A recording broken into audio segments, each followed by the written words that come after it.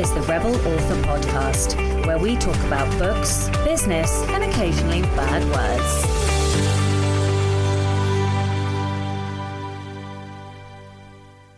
Hello, Rebels, and welcome to episode 169 of the Rebel Author Podcast. And I tell you, there could not be a more serendipitous episode number than 169 for today's intro. But I'll get to that in a moment. Today, I'm speaking to Emilia Rose all about subscriptions, Patreon, memberships for authors. And it is a cracking episode, and Emilia is ridiculously inspirational. So yeah, we will get to that in a moment. First of all, the question of the week, which was, tell me something positive. So we've got Eden Collier who said, so I've got a few positive things. One, a baby puffin is called a puffling. Oh, I love that. Norway once knighted a penguin. What the fuck? If this is a historical story, please actually tell it to me. I'm very interested. And number 3, a pig's orgasm can last up to half an hour. What? Can humans have that? Okay, Torna says, I am setting up a new website and building it myself. That's incredible. I am most interested in mystery, but I procrastinate with poems and short stories of speculative fiction. Much of my time is involved in illustration and sculpture, and Torna is ridiculously talented as well. I've seen some of her artwork. In addition, one website and one pen name is daunting enough for me, at least for now. HC_Fitzpatrick says, positives. I've had 2 aha moments that set up 2 characters in future books in my current world, and they broke the dam on my plots. Fuck yeah, they did. I love that. Worderella says, super episode. I also loved the Addams Family and Beetlejuice as a kid. Yeah, you did. And my husband was very startled to have only recently found that out. How? My positive thing this week is that I found a new printer for my stationery shop where I can have a better product for less overhead. Oh, that is a fucking win. So my writers get a better journal without a price increase. So I'm geeked about it. That is incredible. Carrie Hardisky said, loved this episode. Something positive. My tiny rebel started a new speech therapy program just before school started, and her vocabulary has exploded in a few short months. And boy, has she gotten sassy. Oh, I love that. I absolutely love hearing this.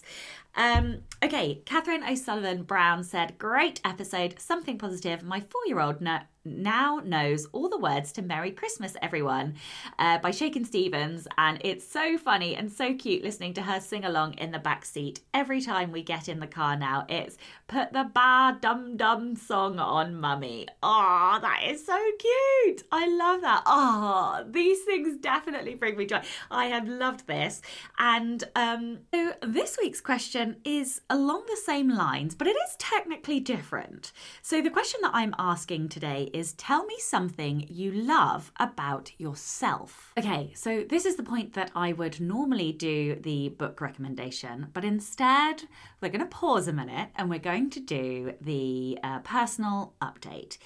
Now, let me warn you, this is going to be a slightly longer intro than normal because today I am going to reveal what I have been doing, if I can get a grip of my voice and not sound like a fucking mouse.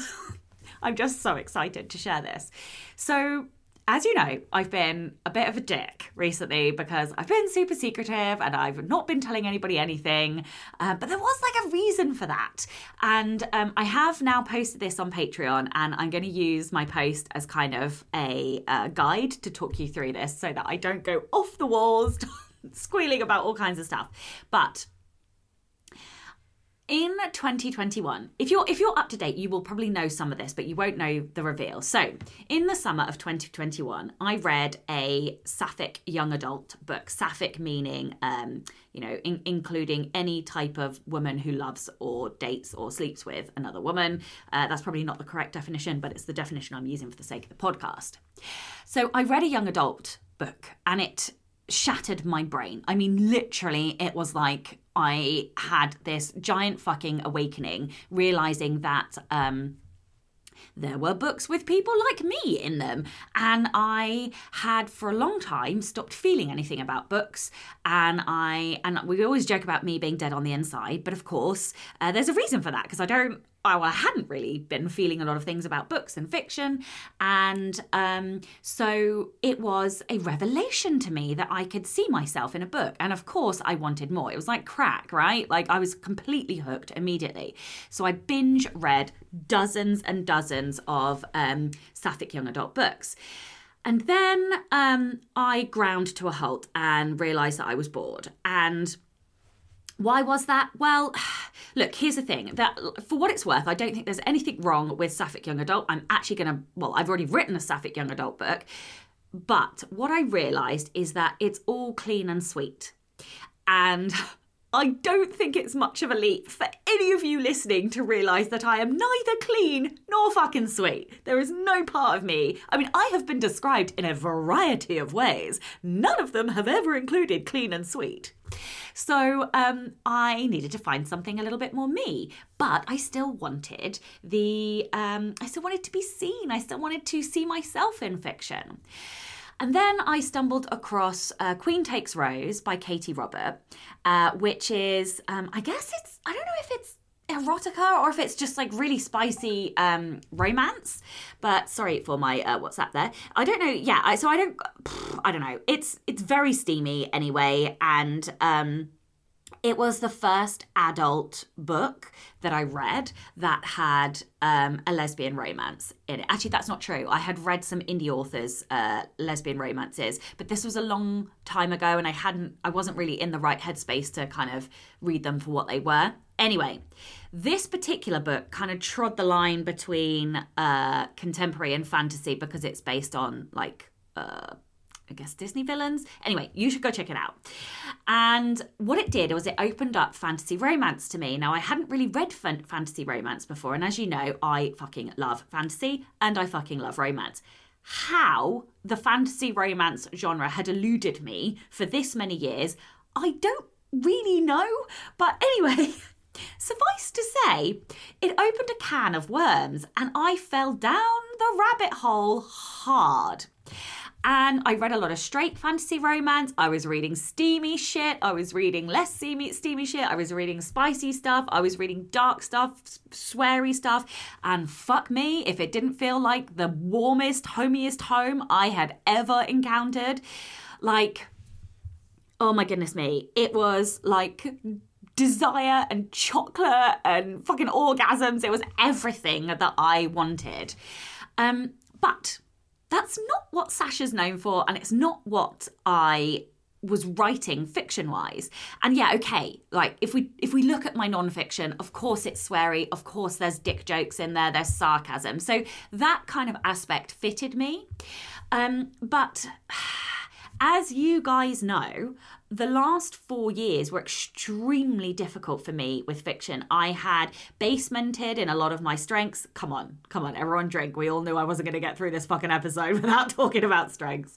But I had a lot of wounds, like strength wounds that needed dealing with in order to help me with my fiction. And I had lost pretty much all of my confidence with my fiction. And that's why it took me so fucking long to finish Trey. So, you know, if I'm being honest, I really did drag myself over that finish line. And I was kind of like limping and bleeding. And total openness here, the sales reflected that. And that's fine. You know, that series, I tried to put too much stuff into it. I made a lot of rookie mistakes. I'm extraordinarily proud of that series. And you can see how much I grew from start to end in it. But also, like, I wanted to do it right this time. So I realised that somewhere along the line, I had really fallen foul and I'd lost the joy of writing. And like, if you have been around for any amount of time, you may have read my annual review posts where I always include the picture of me on my worst day in my corporate job. Or you may have been around long enough to have read my quit post, like I quit my job post, and I'll include that in the show notes as well. But the thing is that I came to this industry because I was in pain and because I wanted to play with my inner 2-year-old. Like, I wanted my inner 2-year-old to write fiction and to be full of joy and just escape. But here's the thing, right? What I've learned through coaching is that somewhere down the line, I stopped loving myself. I was functioning, I was existing to do the work, pay the bills, and keep everyone, alive. And like, I'm not going to open a can of worms here and talk about all of the ins and outs of it, but suffice to say, I realised that I didn't actually love myself, and I wasn't proud of myself, and I didn't think that I was worthy or valuable, or that what I was giving the world was valuable. And you can hear the pain in my voice, which is why I'm not going to go into huge amounts of detail, because, that's all my own bullshit to deal with. Suffice to say, I have moved on from that. Obviously, it still hurts me, but I am growing through it. And I think this is just another reminder that what you see on the outside is what people want to show you, and it isn't always a person's truth on the inside. Doesn't mean they're not being authentic. It just means they're not always showing you all of themselves. We are a multitude of different aspects and elements of ourselves, right? And all of those bits are worthy and valid, and they can all exist simultaneously, but you can't always show all of yourself to everybody. Anyway, what I want to say here is that if you feel this way, just know that I see you and that I understand.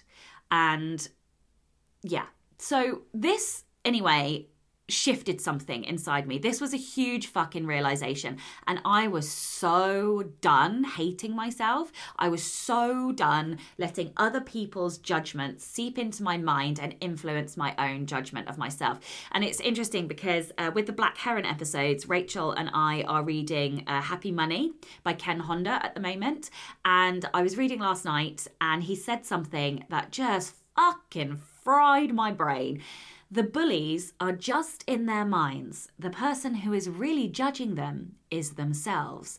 And I was just like, fuck me. This is exactly what I have learnt, that it was me. It was me this whole time. I was the one judging me. I was the one telling me I wasn't good enough, telling me I hadn't worked hard enough, telling me that I would never write well enough, what I'd written wasn't worthy, wasn't valuable, that I wasn't lovable, all of this other bullshit. And so it was, it's huge. It's a huge monumental shift for me. And I realised that if that was the case, if it was me who was judging me, then I needed to love me first.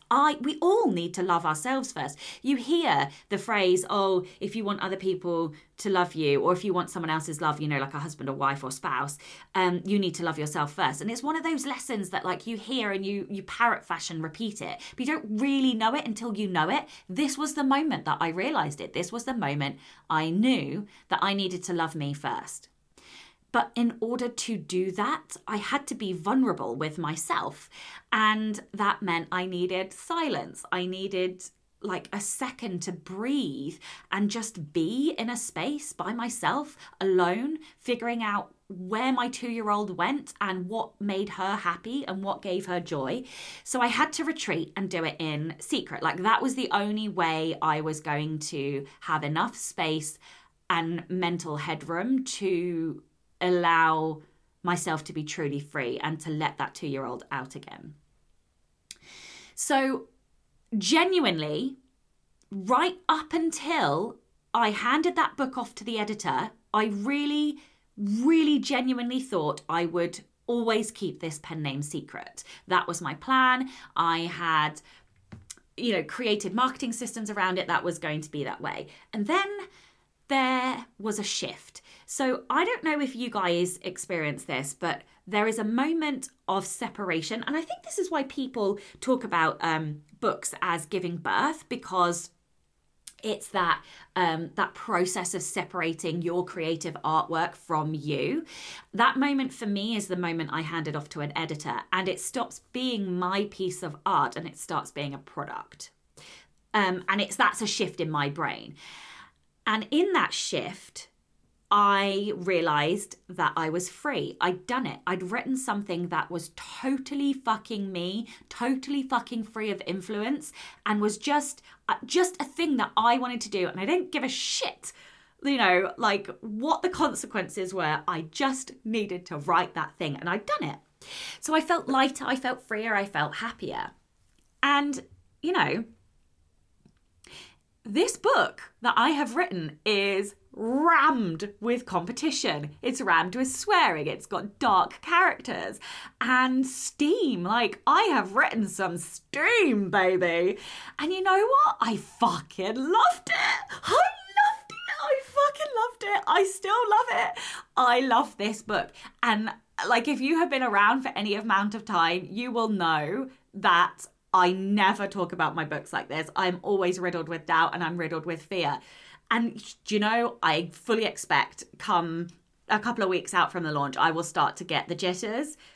But I feel different about this book because I wrote it for me. I literally just wrote it for me. And I love it. And I still love it. So it kind of doesn't matter what happens now. Obviously, I would love for it to make some money.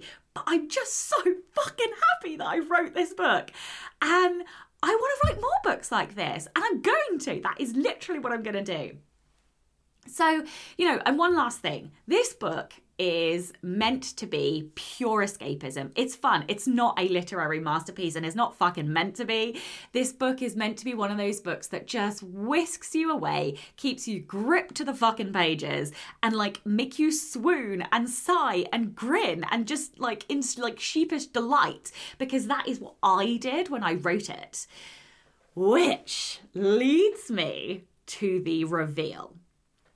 I am keeping the pen name because I think I need that pen name to be able to access that part of myself. It's almost like getting dressed into a costume before you go on stage, or it's permission. The name is the permission I need to access that part of myself. So my new pen name is Ruby Rowe. And I'm gonna, let me tell you about the name. So first of all, I chose Ruby because it's I don't know why, but it's a name that I have seen in the sapphic sphere a lot. And the reason I chose Rowe is because it's my stepfather's surname. And he has been encouraging me tirelessly to write naughty books, as he calls it, because they sell. And so it's a nod to him. The book is called A Game of Hearts and Heists, and this is the blurb. 2 enemies, 1 goal, steal each other's hearts. Scarlet Grey, disgraced assassin, is determined to get revenge. Quinn Adams, medic turned poisoner for hire, is her deadliest rival. For years, they've stolen each other's clients, sabotaged each other's businesses, and occasionally slept together. When the Magician Queen offers an irresistible deal, Scarlet and Quinn are forced to work together. But this is not a simple job. With an impossible heist ahead, they're going to have to trust each other. And that's not easy when they both have secrets to hide. Harder still when those secrets will betray the ones they love. Now, neither woman is sure if it's a heist they want to win or a heart. 2 women, 2 deadly professions, and a romance that could be their downfall. So, this is a steamy lesbian fantasy romance with enemies to lovers, a heist, found family, a secret royal, babes on bikes, and of course, only 1 bed. Oh, and the if you touch her, you die. Oh, I fucking love all of the tropes. They're all my favourite things. I'm so excited to share this with you. So if you read fantasy romance, I'm sorry, I've probably just blown the speakers. I apologise everyone. Actually, I don't. I do not apologise. I'm so fucking excited. But if you read fantasy romance, and you don't mind that this is a lesbian romance, then I want to hear from you. I am officially recruiting street team and advanced readers because this is a whole new genre, a whole new mailing list, a whole new everything. So I am in need of help to launch this puppy. So if this sounds like the sort of thing that you would like to read and you'd be happy to read an advanced copy in exchange for a review, or you'd like to be part of the street team, please let me know. You can either email my new account, which is ruby@rubyrow.co.uk, or you can DM me, or you can email my normal Sasha account. Whatever you want, get in touch. And the other thing to say is, if you like the sound of the book, I'm so excited, I can't even with myself. If you like the sound of the book, it is on pre-order. I'm so excited. It's coming out on February 10th, and yeah, it's coming, baby. It is coming. Literally. Sorry, I couldn't help it. Oh my God. That was poor. I will never do that again. Okay, so it is going to be launched on February the 10th. It's on pre-order. At the moment, we've only got the ebook. I'm just waiting for the final hardback and paperback covers, but they will be coming later too. And yeah, so that's it. This is my secret. This is also the book recommendation for the week. Obviously, please go buy this book. But this is me. No more secrets, no more hiding. Yeah, this is where we're at. All right, I think it's probably time I stop squealing my tits off and we get on with the episode. I did warn you this was going to be a long intro. In terms of very quickly summarising where I'm at, I have been doing lots of marketing and setup in the background. I have created a TikTok and a Instagram for Ruby Row. I don't know which one I'm going to be doing yet. And I've been doing lots of research, sent the book off to the editor, all of that kind of good stuff. I'm not going to go into too much now. The two things that I'm going to be doing before we end for the year are finishing up the warm reader magnet for the back of the book, and then outlining a novella for cold readers and book 2. And then no doubt I'm going to be scrambling over Christmas to create marketing schedules and applying for promos and all the rest of it. So yeah, okay. And of course, the Anatomy of a Bestseller audiobook. The master has it. He's back from holiday. He's been working on it. I'm very, very excited. He's done some whizzy stuff with it, and the audio quality is fucking exceptional. I'm super excited to share this one with you. It will now not go out until the beginning of the year, but it is going to go live in January. Well, as long as the ACX gods allow it to go through the system, it will go live in January. I will sort of push it through the system over Christmas. So, yes, okay. So, the Rebel of the Week this week is Sam Ross. Sam says, I play board games as a hobby. Big, elaborate ones that take 10 hours to finish. 10 hours! And have a half dozen participants all vying for victory. It's a fun hobby. There's a surprisingly large and engaging community of gamers, and the competitive element of tournaments and events also speaks to me on a very deep level. I get it, honey, I get it. One of my favourite board games is Twilight Imperium. However, it's had some trouble lately. The community has gone soft. Soft? This is a game where scarce resources are meant to be fought over, but the competitive community has gotten so big and everyone likes each other so much that a new style of play has embedded itself in the minds of players where people help each other. You can't help each other in a competition. The phenomenon, you can help each other outside the competition, obviously, but when you are competing, you fight to the fucking death.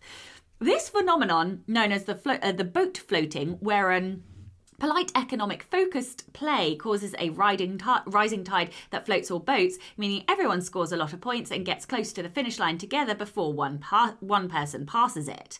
This play style makes sense. It has a lot of analysis behind it and great players who swear by it, but it's so boring. I completely agree. I play this game to fight other players, to conquer planets, to blow up ships and armies. Oh God, I like the sound of this game. I don't play this to be a farmer, even if that means I get more points on average. So last month, I took matters into my own hands. I already love this fucking rebellion. To correct the community, spoken like a true villain, and point it back towards the blood sport. Oh, I fucking love this story. That this game was always meant to be. Spending almost 10,000 words of my nano word count, I wrote and edited a player's guide on how to win at the game by being the most vicious, bloodthirsty player you can be. Oh! I fucking love this. Oh. And then published this to community on their official strategies, forums and tournament circuit. While most of the other players rolled their eyes and thought this was a joke, I'm already hearing back from others that have taken my advice and started attacks in their games for plunder and conquest. You fucking evil genius, this is brilliant. I fucking love this rebellion. Oh, completely contrary to the established boat float metagame, and are finding great success with it. What a fucking surprise! It warms my cold heart, me too, baby, me too, that my fellow players are reading my words and throwing Molotov cocktails at the peaceful plans of their competition.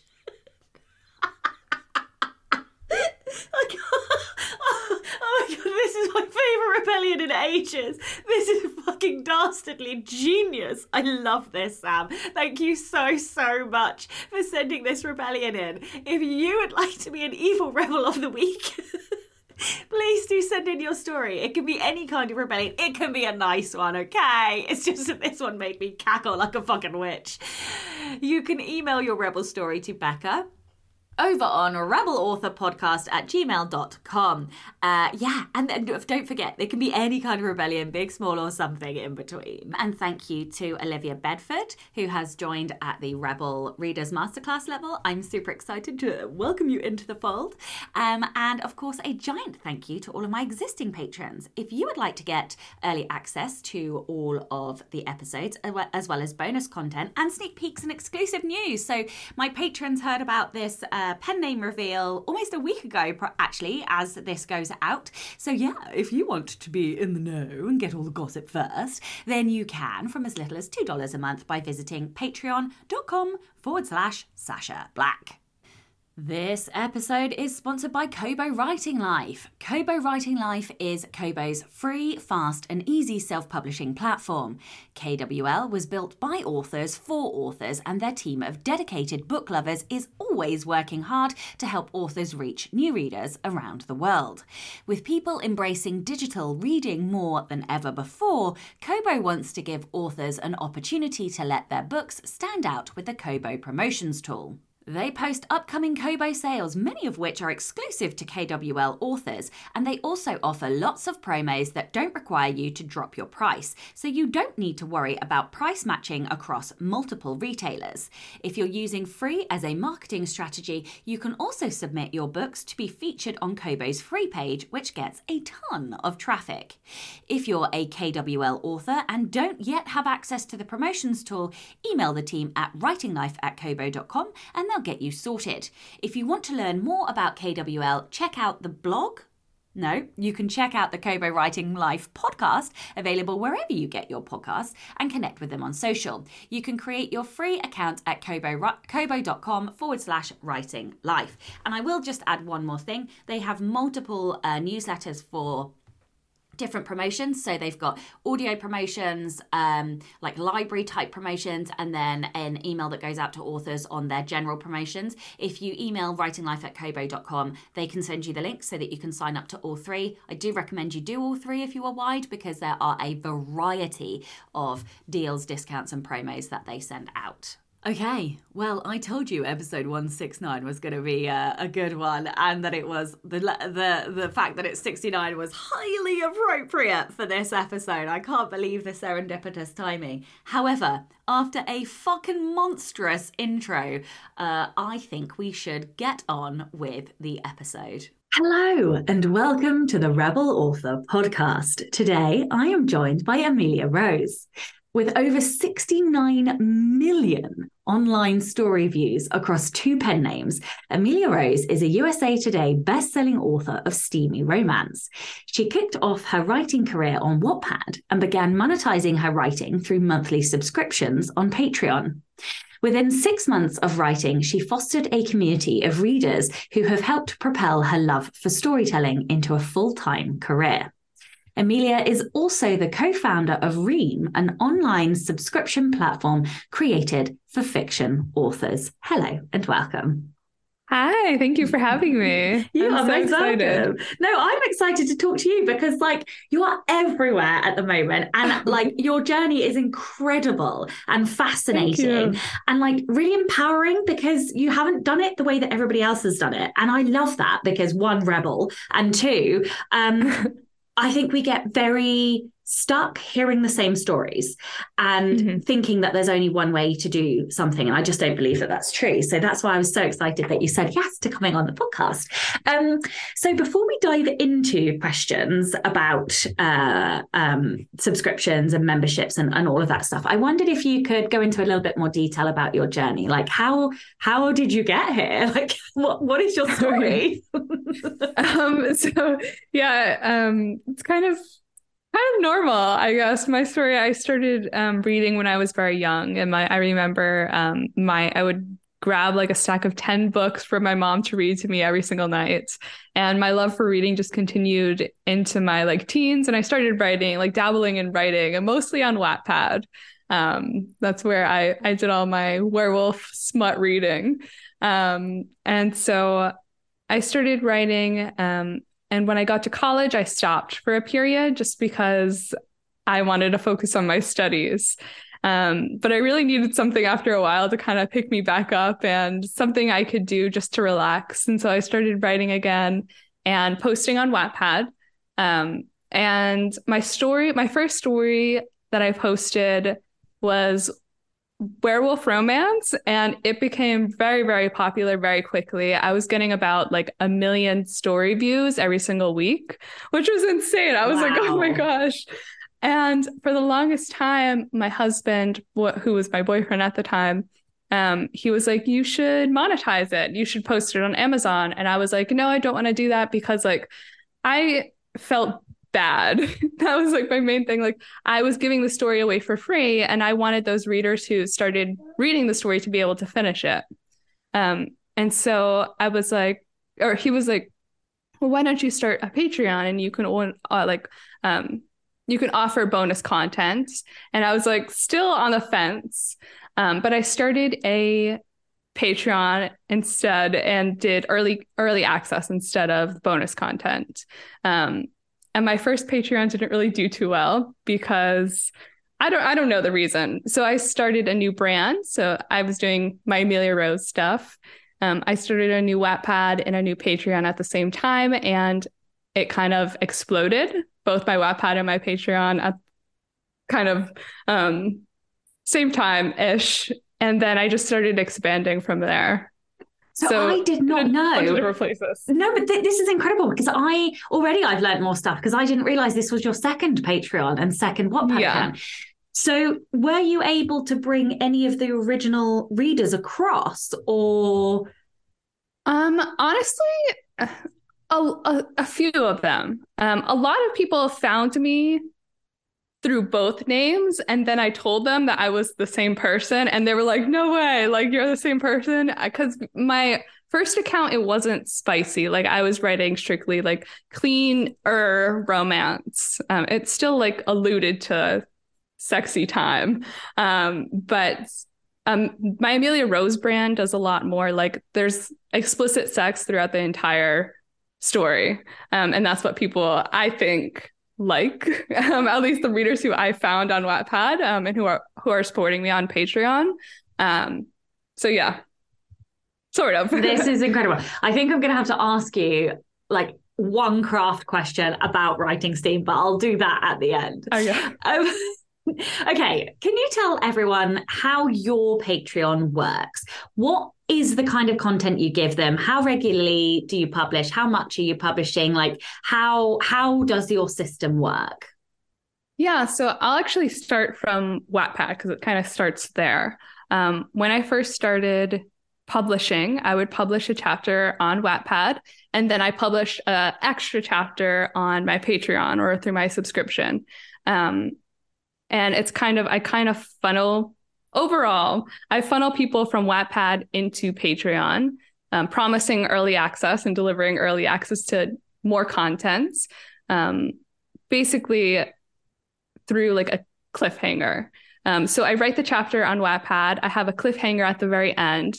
It makes people really, really want to read what's next because they don't want to wait a week, which is my usual updating schedule. I publish one chapter a week on Wattpad.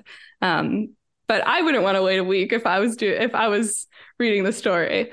So at the very end, I have like a little author's note that basically says, hey, if you want to read the next chapter, you can get early access if you join my Patreon. And so that's basically how, like, very broadly, how my Patreon works. It's mostly offering early access. I have dabbled in bonus content, but it doesn't seem to work as well, at least for my brand.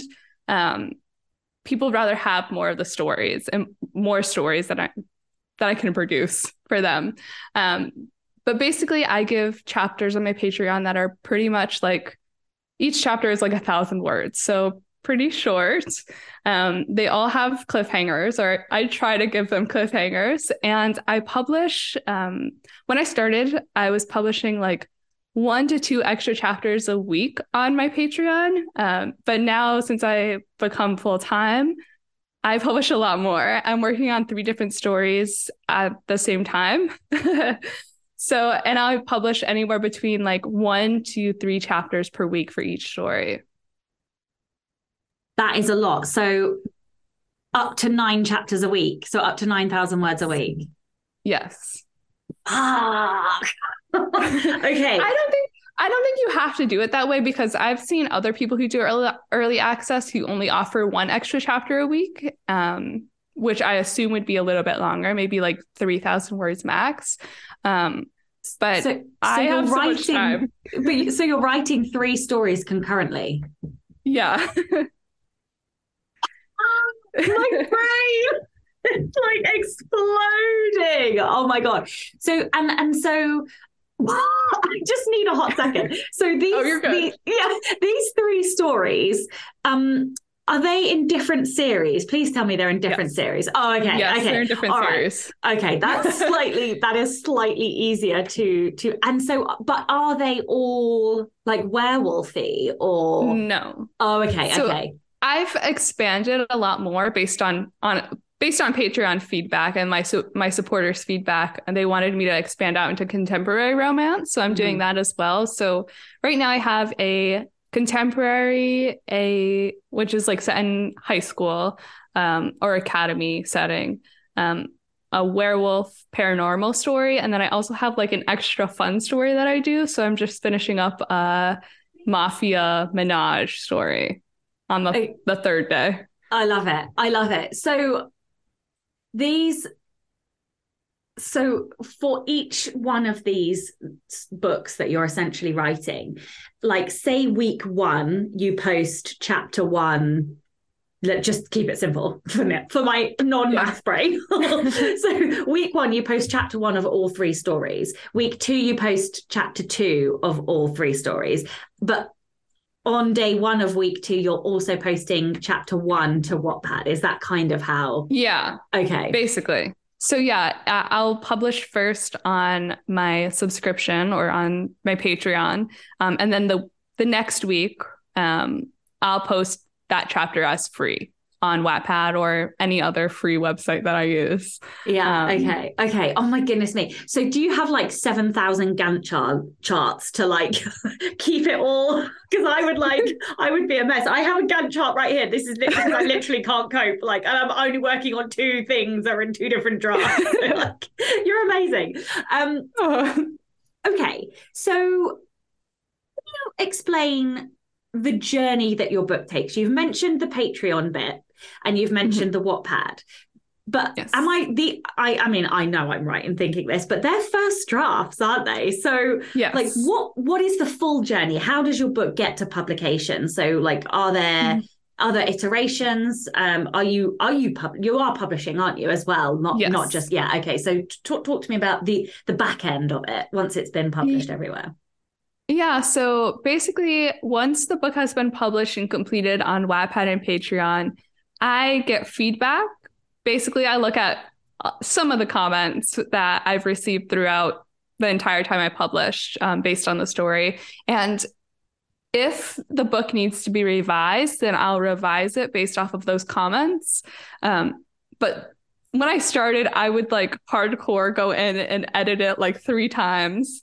But I don't really have time for that, one. And two, I don't really have any desire to go back and like really harsh edit an entire book once I finish it, because as I'm updating through Patreon, I'm constantly getting that feedback on where the story needs to go in order to please my readers. And so the book, once it's pretty much done, it's like in a place that readers actually want to read it. So I don't really have to go back and revise it that much. I really just send it to my editor and I say like, do like copy edits, do basic edits.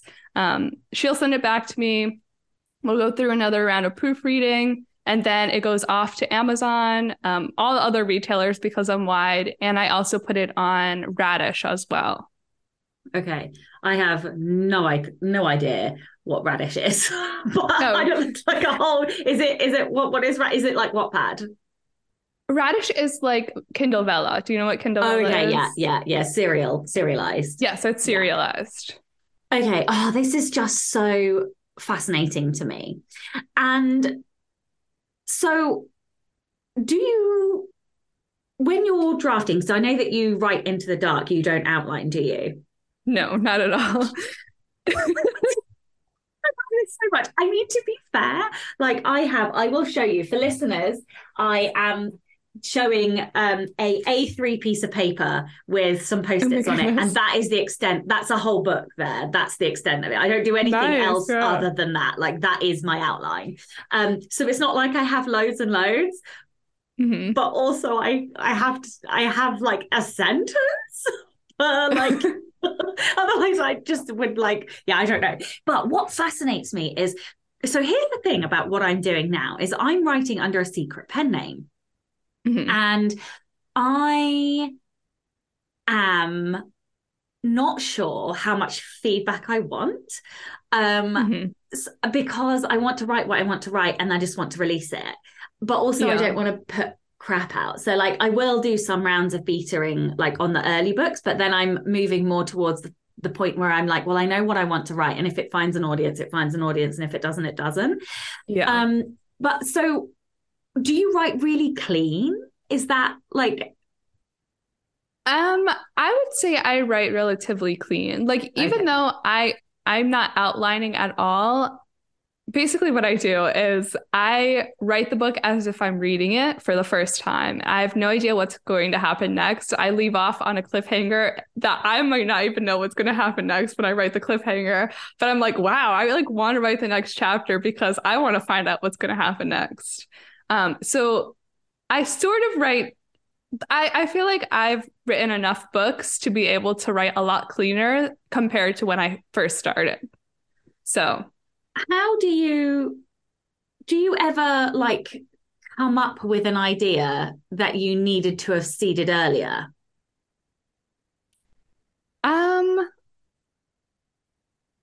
Not really. Okay. When that's the thing that blows my mind, because that's how unfortunately for me, that is how I write. And I'm like, because I look at everybody doing like Vella and stuff like that, and I'm like, I want to write linearly. Like I want to do that. But like it doesn't happen. I like just like chaos for me. It's like doing very a puzzle. hard. Yeah. Like so, and what happens is I will come up with an idea like 75% of the way through, and then like I will have to go back and seed it. So I can't do what you're doing, which is why I'm so deeply fascinated by it. So okay. So I just want to ask you all of the questions and like be in your brain to understand everything, because I think this is amazing. All right, I'm going to go back to my actual questions, which is one from one of my patrons, Maggie, who says, nice. Did Patreon expand your fan base and help you find new readers, or did you need the fan base in order to succeed on Patreon? So, Patreon specifically, they don't have any place where you can have discovery. So it's all your readers. But with that being said, like when I started my Patreon, I pretty much started it when I started my Wattpad. So I didn't have that many readers to begin with, and it kind of grew as I grew. And as a lot of times, like people are very hesitant to join a subscription just because like it's a monthly commitment and they don't know if they might not trust you yet, especially if you're like a new to them author.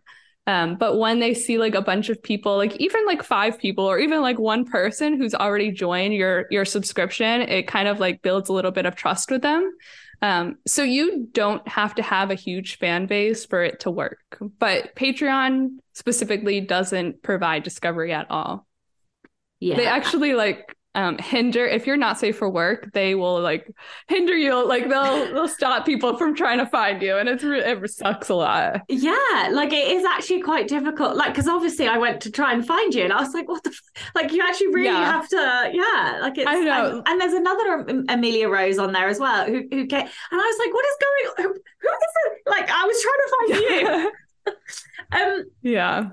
Okay, so thinking, just kind of moving a little bit back to like the processes and the systems, that regardless of like how many words you write a week, writing across 3 stories is quite a lot. So do you have systems in place? Because obviously you have to do this consistently and not miss a day, not miss a week. So like, what are your systems in place to kind of help you do that? What do you ever get stuck? Do you have any like unblocking systems? Like how do you make sure that you deliver week on week on week on week? That's a really good question, and my answer is probably not going to be a good one because I don't really have any systems. I make sure I get things done the day they need to be, at least the day they need to be done. So I have like on Mondays, I have a werewolf story that needs to be written. So I will make sure on Sunday or Monday I write that story and nothing else. Oh my gosh, or so you do it on the day. Sometimes I do it. If I'm like procrastinating, I do it on the day, but I try to be ahead by a couple of weeks.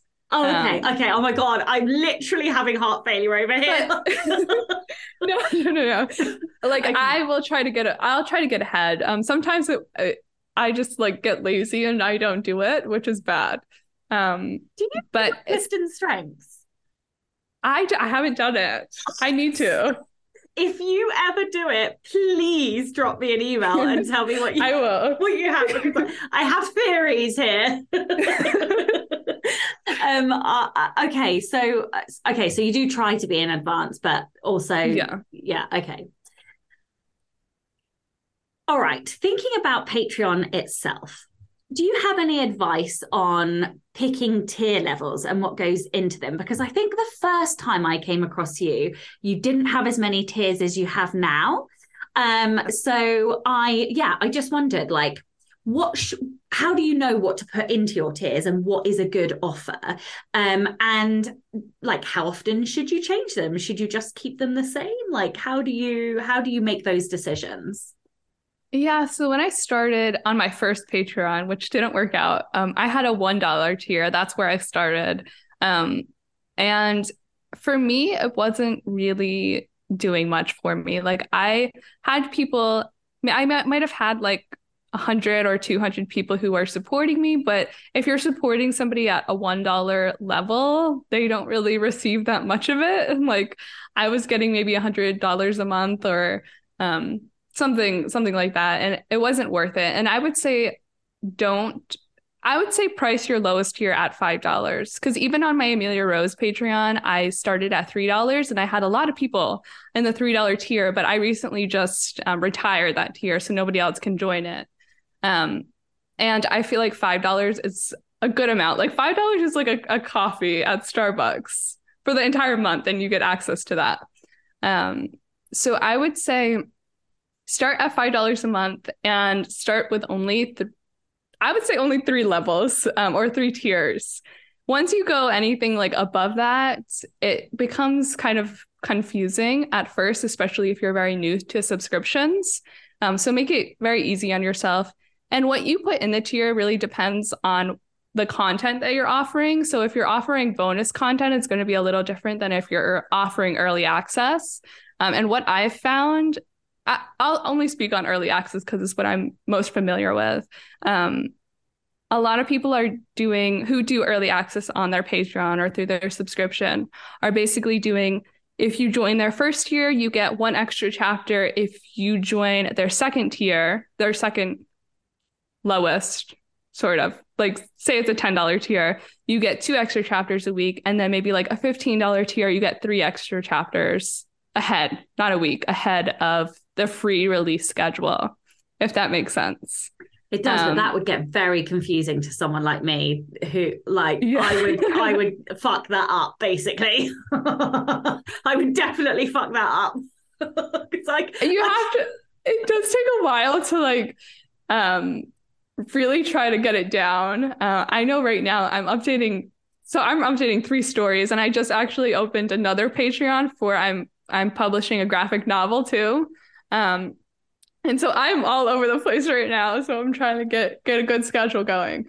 But with the early, okay, and so, but then that means you have to be 3 chapters ahead. Yeah, but that also means you only have to publish 1 chapter a week. So like so the third tier is 3 chapters ahead. But then you publish just 1 chapter a week to tier 3, and you kind of bump the others down. Does that make sense? I'm sure it does, but I am so shit with numbers. It's a lot easier to like write it down and show. Yeah.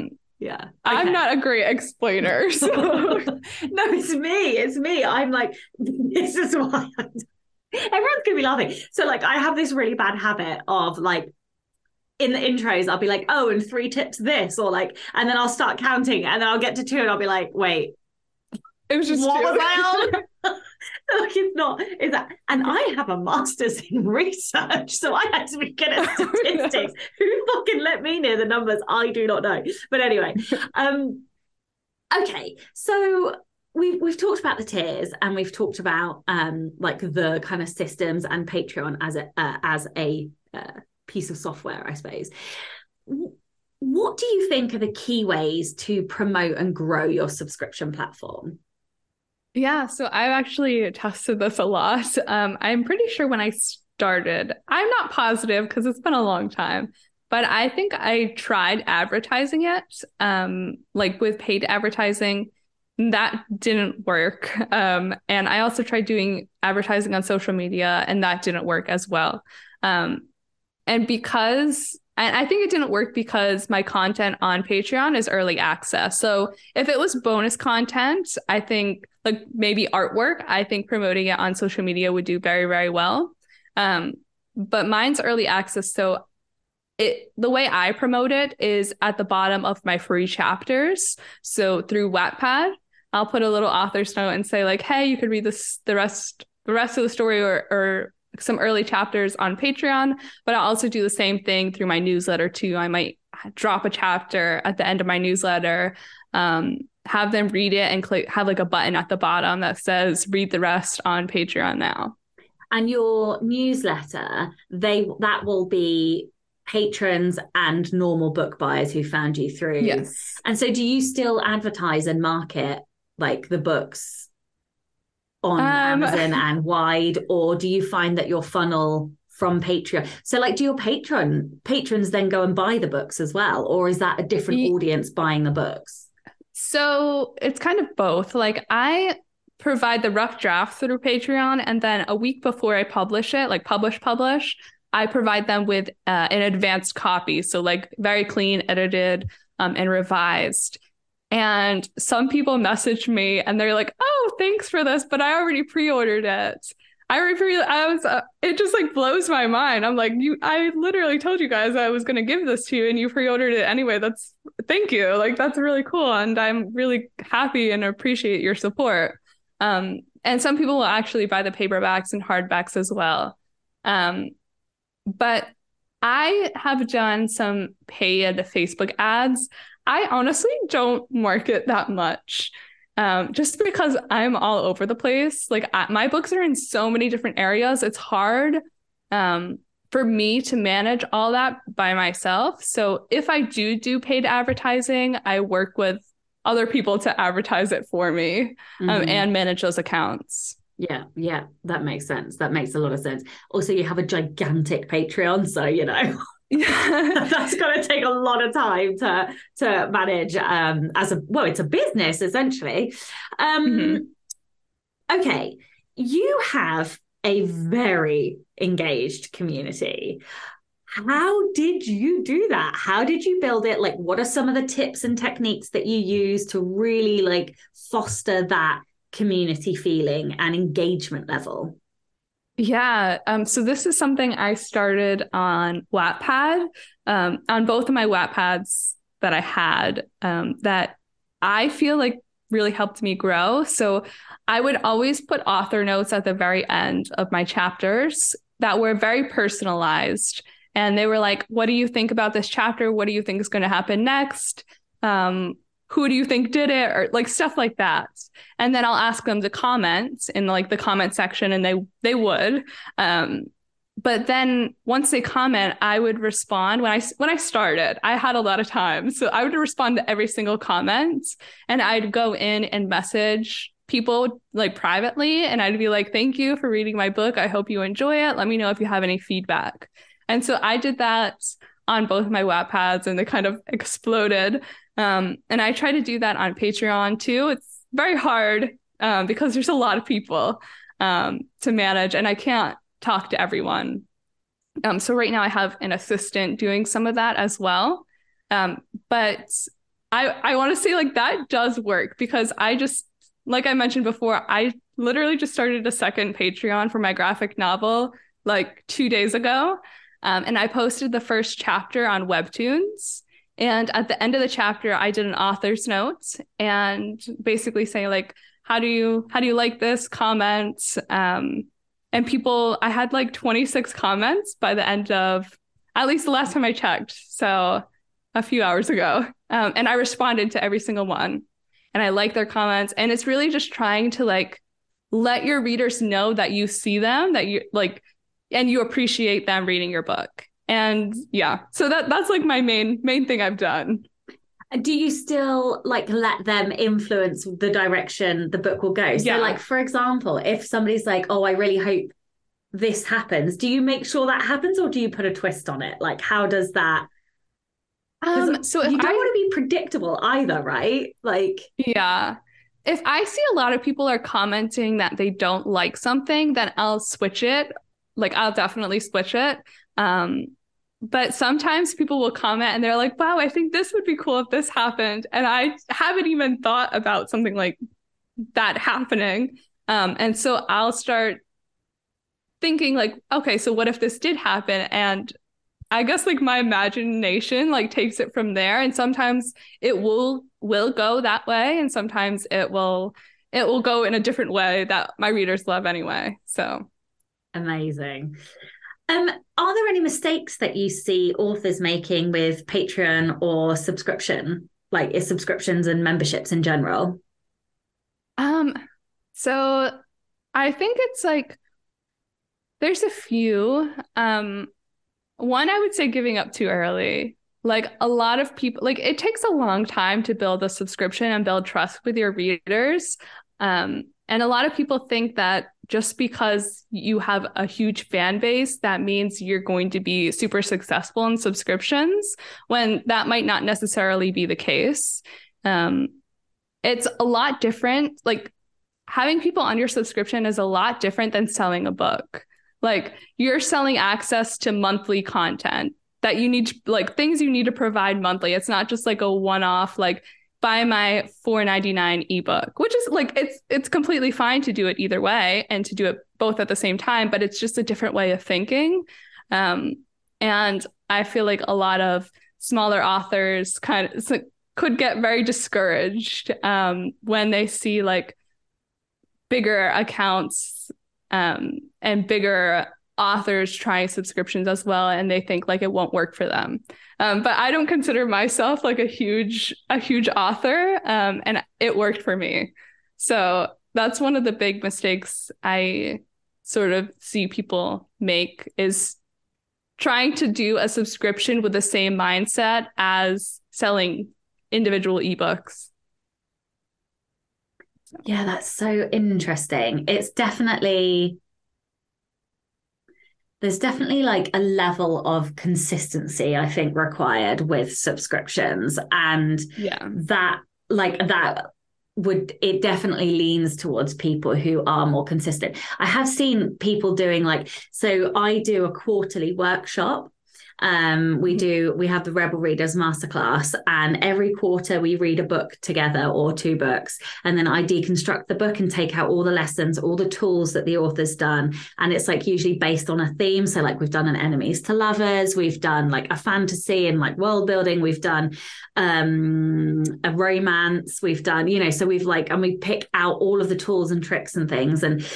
But actually I've seen people doing monthly stuff, and I'm like, how, that's a lot of how do you do that? But I'm like, actually, or maybe that is quite, but so, and then obviously I see your method, which is with the literally writing the book through Patreon, which is incredible. That one I know I can't do.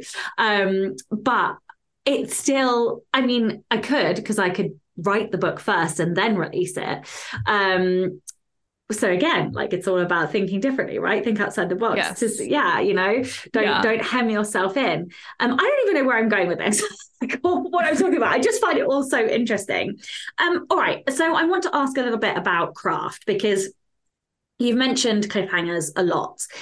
So hit me with your best advice, your best cliffhangers. How do you create them? What kinds of cliffhangers do you use? Any advice for not letting the cliffhanger fall flat, basically?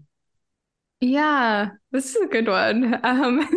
So like I said before, I write how I as if I were reading it for the first time. So usually how I write cliffhangers is I'll start writing a scene, and I'll come to the climax of that scene, but right before the climax, and then I'll cut it. I'll cut the chapter right there. And so something huge could be about to happen. He might, the male or the main male character might be about to kiss the girl, but then I'll cut it and have that for the next chapter. So it's building up throughout the chapter, and then once it gets to really high tension, it's just no, it's over. And you have to read the next chapter to find out what happens. But then by the time they read the next chapter, they're kind of sucked in already. And then I write the 1,000 words and leave it off on another cliffhanger. And they're like, oh, I need to read the next chapter. And so it's like a cycle. That is so interesting, because that is not how I have ever heard a cliffhanger done before, which is fantastic. So I love the fact that this is completely new information to me, because usually you're like, oh yeah, you'll get the will they, won't they, and it will cut before, it will cut almost earlier than what you're saying, or they will kiss and then somebody walks in, or the ex arrives, or and that's where the cliffhanger happens. It sort of happens afterwards. So that's really interesting that you literally shear off the scene right as they're about, look at me leaning into the camera right as they're about to smooch. Oh my god, that's amazing. Wow, okay, I need a minute to sit in that. That's that's as long as you need. Yeah, I'm just oh my god, I don't want this podcast to end. I've got so many questions. This is incredible. So I feel like I have another question that I want to ask on this. Oh yeah, the steam. Let me ask about steam. How, so a lot of authors are afraid of writing smut. I fucking love a bit of smut, and I love writing it, and I love reading it. I love reading it. I only discovered smut last year, and now I'm that's all. Yeah, seriously, I'm not even joking. I'm that's all I want to read now. And if it's queer, even better. But so but also I know that a lot of writers are afraid of writing it because, you know, there are words they don't want to use or words that you shouldn't use, or like you can tip very quickly into cheesy, cliche, cringy sex scenes. So like, how do you craft a good steamy smut scene? Oh, that's a really good question too. So I get a lot of my inspiration from other sources. Whether that be like visual sources or videos.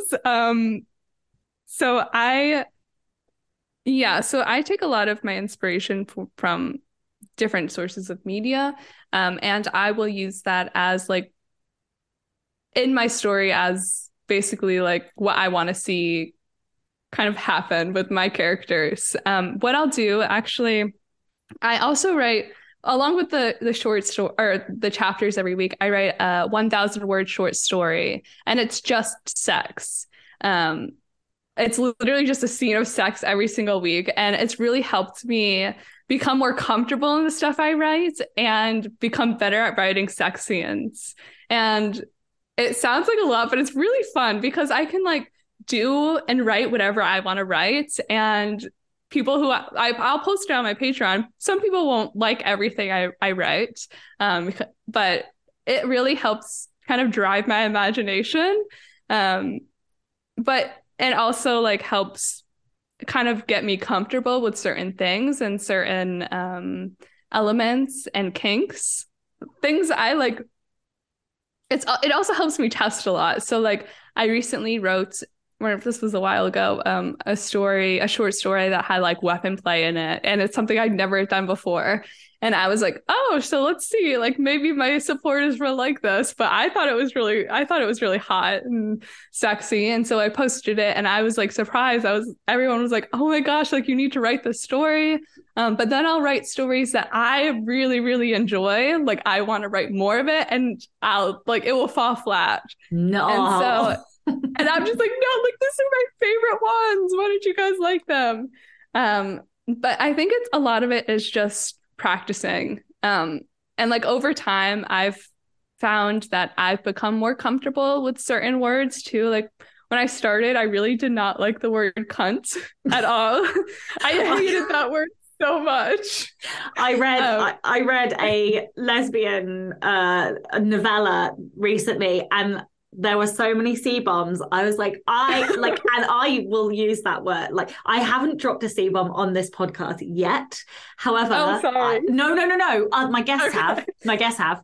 Okay. I just haven't. And I don't know why, because I use it frequently in day-to-day life. So I don't know why I haven't dropped it. Anyway, but there were so many C-bombs in this book. I was like, I almost numbed to it, and I'd never read a book with it in there, and I love it. Like you always hit, you know, it's like clit and core and apex and, you know, whatever else. You always sex, you see my sex or their sex or whatever, you see that like a lot. But yeah, I hadn't read a book with the C-bomb in it, and so I was like, oh wow, like I think I like it, like I think I'm gonna use it too, you know.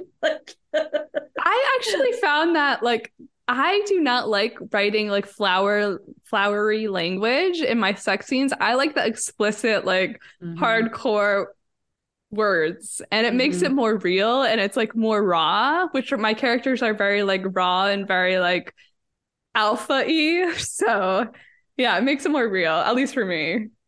I love it. So, what was so your sources of inspiration. So I take it you read a lot of like comparison authors and stuff. Actually, I don't really read a lot while I'm in like a good writing phase. Okay. I watch a lot of I listen to a lot of music, and I watch a lot of anime. And I find that a lot of the stuff I do read and watch are not romance at all. That's so interesting. And so, yeah, I don't know. It's like everyone gives advice that you should read a lot, but I like to just consume stories in general because like I don't want to be stuck in I'm just publishing books. I want to like create a story and create a world for people to live in. And whether that be in like written form or graphic novel or animation, like I want people to live in a story. And I don't necessarily think you have to read like books, like novels in order to like get that inspiration and get a feel of how a story should be created. So I do watch a lot of stories through anime and just Netflix and stuff like that. I love this so much. This has genuinely been one of the most interesting episodes for me because it's so different to everything that I've experienced. So I absolutely love this. So what, like, just one last very easy question. So you're writing 3 books concurrently. So how many books do you publish a year? Like, how long are your books generally? Yeah. So my books are about 80,000 words. Some are a lot longer. I think my longest book is like 216,000. Yeah, it was really long. I don't know why it went on so long. But it was fun to write. But I have a backlog of books that I haven't published yet that are just like waiting for me to publish. Because I didn't start actually publishing on Amazon right away, like right when I started writing. So this year I published 8 books. Next year I'm probably going to publish about 8 books as well. But that probably will drop down to like 4 books the next year just because this backlog is just built up for so long. So yeah, it's within that range. Yeah, 4 to 8. Okay, amazing. I'm very sad that we have come to the end of this podcast. However, this is the Rebel Author podcast. So tell everyone about a time you unleashed your inner rebel. Oh, so I am not a rebel at all. I'm like the definition of like good girl, sort of, but good girl who writes smut. Yeah, good girl writing bad boys. Bad things, yeah. But I guess when I started writing and publishing through Patreon, I was still in college and I was planning on going to grad school. And I was going to be like, I wanted to be a psychologist. So I wanted to get my doctorate and do all of that. But I started making a full-time living off my writing while I was still in college. And I remember going home for Christmas break and talking to my parents about it. And they're very supportive of my writing now. But then they were like, I don't know if that's a good idea. Like you wanted to become like a doctor of psychology. And I come from like a low income family. So like being creative and doing like anything creative as a job isn't really like, you don't really think you can. And so I remember my dad waiting until the very last moment to tell me it wasn't a good idea. And I got on the plane just like crying, like sobbing, that I didn't think he would support me by doing it. But I was like, you know what? I'm just going to do it anyway. Like I'm going to write because I love writing and I'm going to publish because it's going well for me so far. So I hope it could just get better if I just do it full time. And it took off. And they're very supportive of me now. But it took off in a way that is not really normal for writers. Usually you go like the KU route and publish like a book a month. So that's sort of rebellish. No, I think that it is a big rebellion. And funnily enough, your story is quite similar to mine in that I also was doing psychology and my mom very sensibly was like, I think you should get a proper job, like, blah, blah, blah. And I just wanted to round off, and I hope you don't mind me saying this because you are very open about it, but you are a 6-figure author because of Patreon, aren't you? So like, yes. Yeah, which is absolutely fucking incredible. So like it is just awe-inspiring. So yeah, I think that is amazing. Oh, I did have one last question. How long have you had your Patreon? I think I've had it since 2019. Okay. So three-ish years now. Okay. Amazing. Wow. Would you like to tell everyone where they can find out more about you, find your amazing Patreon, and anything else that you would like to add? Yeah, so you can find my Patreon at patreon.com/Emilia Rose Writing. And then my website too is emiliarosewriting.com.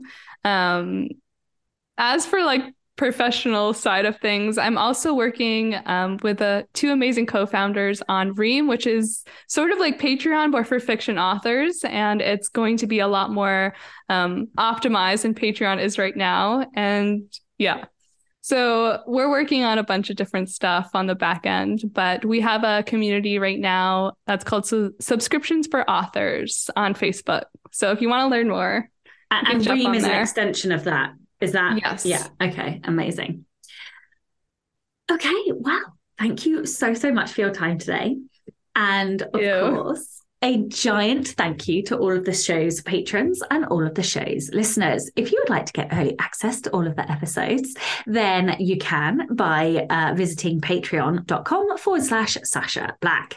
I'm Sasha Black. You are listening to Emilia Rose, and this was the Rebel Author Podcast. Next week, I am going to be joined by C.L. Polk to talk about feminist fiction for the final episode of this year.